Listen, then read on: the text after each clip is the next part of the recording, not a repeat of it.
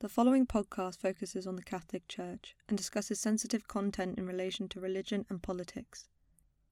It contains discussions of abuse, sexism, homophobia, and sexual assault. This series has been made in collaboration with the Blue and Yellow blog of the European Students' Association. Together, Lucrezia and Victoria present the second episode in this series, The Red Line. You are listening to the Maastricht Diplomat.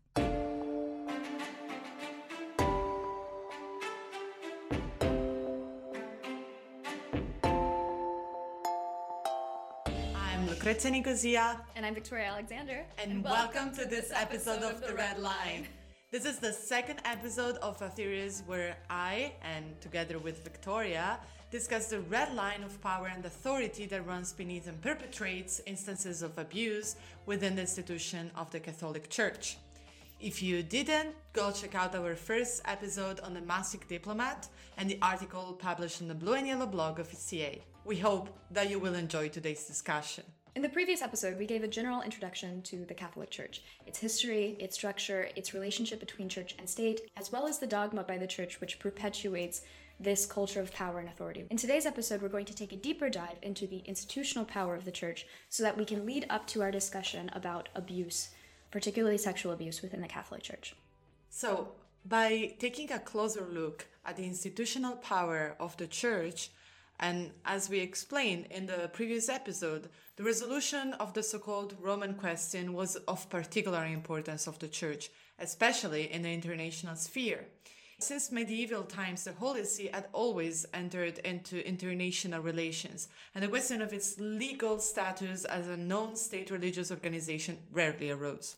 Nevertheless, with the loss of its territorial bases, as we already explained, its legal status in the international framework became more controversial. Therefore, by way of the Lateran Treaty, the Kingdom of Italy recognized inter alia Vatican City as an independent state under the sovereignty of the Holy See. This was done in order to guarantee indisputable and visible independence and sovereignty of the Holy See, and to ensure recognition of the entity as a whole. However, a distinction existed and will always exist between the Holy See and the State of Vatican City. As it has already been mentioned in the previous episode, the Holy See is based on spiritual sovereignty, while Vatican City, or the State of Vatican City, is grounded on territorial sovereignty. And whilst being both headed by the Supreme Pontiff or the Pope, and being seen as a singular union for most of the purposes, in the international sphere they are considered as two entities enjoying completely different international legal statuses. Since this is going to be the center of our discussion today in this second episode, I want to ask you, Victoria, how is the distinction between the Holy See and the State of Vatican City reflected in the international framework?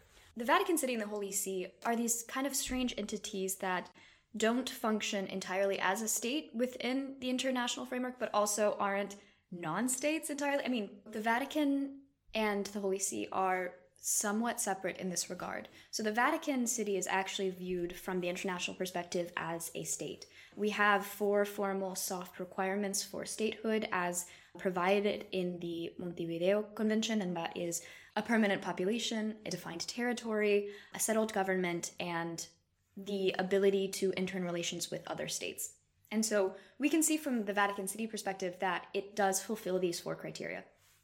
As for the Holy See, of course, the Holy See does not fulfill these criteria. However, since a lot of international legal theory that we have currently poses that states are the primary actors of international law, this becomes an issue if the Holy See wants to engage in relations with other states. And since the Holy See does not fulfill the aforementioned criteria, a lot of people argue that any interstate relations with the Holy See are not legitimized because it is not a state. Yeah, definitely. I find it really interesting, this insight into, well, we know that a state, it's the most powerful entity within the international community. However, we see that the Holy See has a lot of power in the international framework. So how? If, as you said, it does not fulfill this criteria, well, the Vatican State, the State of Vatican City does fulfill the criteria, but doesn't have that much prominent role in the international framework. And indeed, I find this insight super interesting because we know, as you said, the states are the most prominent figures in the international framework, like to make a difference. However, the Holy See has a lot of power. However, we still have this problem on whether it does qualify or not as a state. While on the contrary, we have the State of Vatican City, which formally completely fulfills the criteria of statehood, however, does not have that greater of impact as the Holy See. That's why I want to ask you, if the Holy See does not comply with the Montevideo Convention, with the criteria of statehood set out in the convention, how is its role within the international framework then justified? Yeah, so to that I have 2 points. The first kind of leads into the second. So first of all, the convention that we mentioned and the requirements for statehood, it is mostly just a formal theory of statehood. This isn't necessarily hard law that we can use to define absolutely this is a state. And, what we see then is that whether or not the international community decides to interact with the Holy See becomes a lot more relevant than this convention. But I would secondly like to point out that this idea that states are the primary actors in international law, this is not necessarily a theory that has gone uncontested, especially as time has progressed. Yeah. Because we see that NGOs, IGOs have plenty of influence and relationships on the international stage. So there's no reason why the Holy See shouldn't necessarily have some sort of standing there either, especially considering the way that states do choose to interact with it. It's really important to point out the fact that there is a debate on this. So it's not just straightforward. It's not that you have some requirements, you fulfill them, and that's it. And we can see that in this situation. Yeah, so I think that what that brings us to next is asking, okay, so if the Holy See isn't a state, how can it be identified? So, as we said, it cannot be qualified as a state, and therefore it is better described as a sui generis non-state actor, which means that the authority of the Holy See is not based on territorial sovereignty, but on spiritual sovereignty. Well, we see that, for example, for the State of Vatican City, it's quite the opposite. So the sovereignty is based on territoriality and not on spirituality.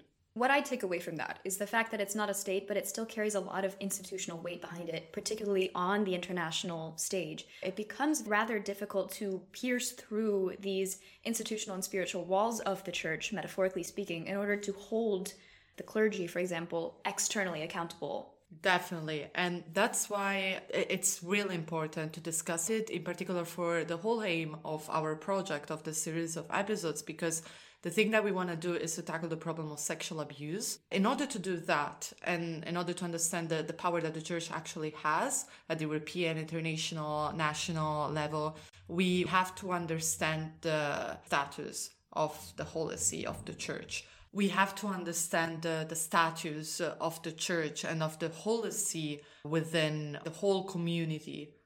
We'll talk more about this in later episodes. So I think that the importance of this element for our discussion going forward is that whenever we see instances of sexual abuse running rampant within the church and church leaders not being held accountable, there is this distinction, for example, between canon law and the law of the states in which these abuses are occurring, for example.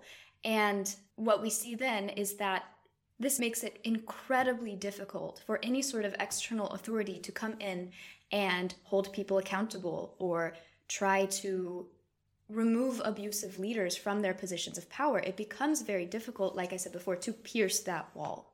Yeah, definitely. And it's also related to what we said in the previous episode about this conflict between positive law and natural law. And legislation should be based on the theory of positive law. We still have a lot of influence from religion. Yeah. And for me, it's crazy the fact that the Holy See, which is a spiritual entity, has that much power in the decision-making process at the European, international, and national level. Yeah, absolutely. So if we give a couple of examples about points of tension that the church has had, for example, if we look at it from the European Union level, the example that comes to mind is how the church has had an issue with the European Union's funding of stem cell research, as well as their opposition to a report that resulted in increased funding for abortions within the EU. The Catholic Church obviously had a lot to say about that, and they were not happy about it. But how does this relationship between the Holy See and the Vatican City differ in the international context? Yeah, that's really important to define because they have completely different international relations. Because while the state of Vatican City is more interested in agreements that will favor the practical interests of the state, the Holy See is more involved in human rights and religious matters. And this division between the two explains the involvement of the Holy See in different human rights organizations, such as the United Nations and the Council of Europe. Mm-hmm. For example, as for what concerns the United Nations, the Holy See is granted permanent observer status, and even though it is not eligible for full membership in the General Assembly of the United Nations, it has substantial power in the work of the organization. Same thing applies for the Council of Europe. So the Holy See is given only observer status in the Council of Europe, and full membership is precluded to the Holy See because of its lack of democracy and human rights protection. Okay, that's really interesting. Can you tell me a little bit more about its role within the UN specifically? So, first of all, there is a lot of academic papers in this matter. One thing that I want to point out, and maybe we can discuss more about that, is the Holy See actually a state or a religion? Because, for example, the Holy See has itself stated its mission at the UN is of a religious and moral character.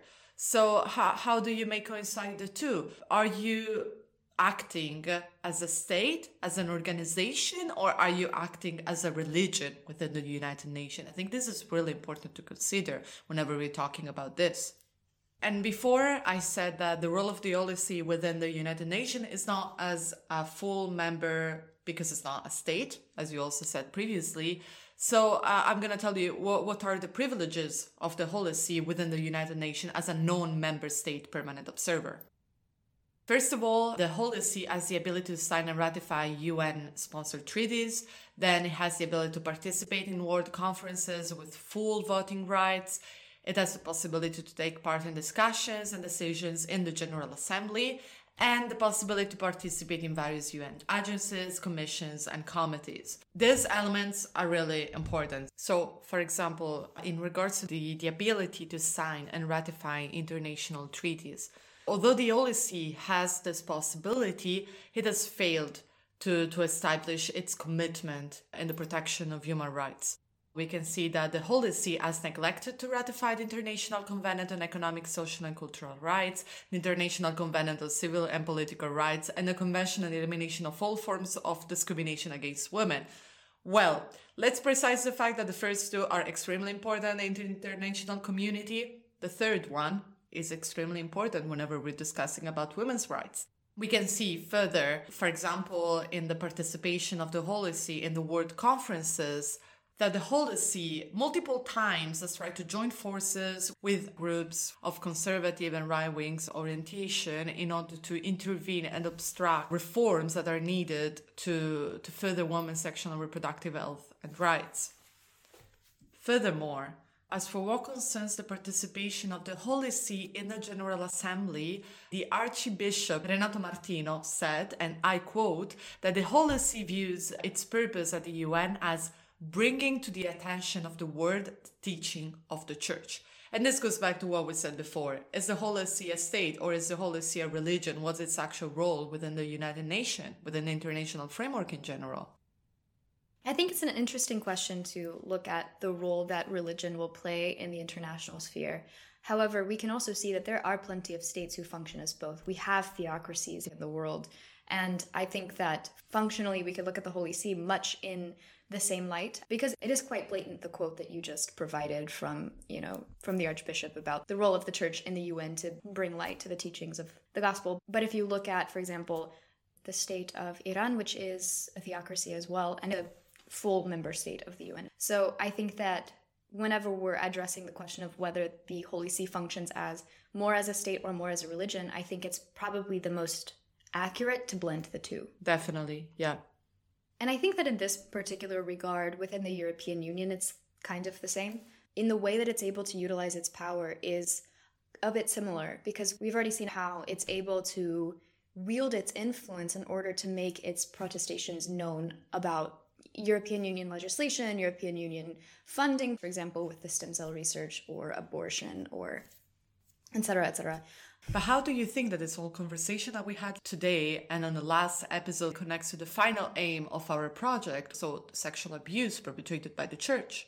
Yeah, so really the whole idea behind this is to analyze the role that the church has both in the community and within an institutional framework, whether that be international, national, or European, in order to really understand why this happens and what structures there are in place to keep it accountable, and what the challenges for accountability may be. So, for example, in the next episode, we're going to have a discussion about, okay, why do we see this issue of sexual abuse running rampant within the Catholic Church?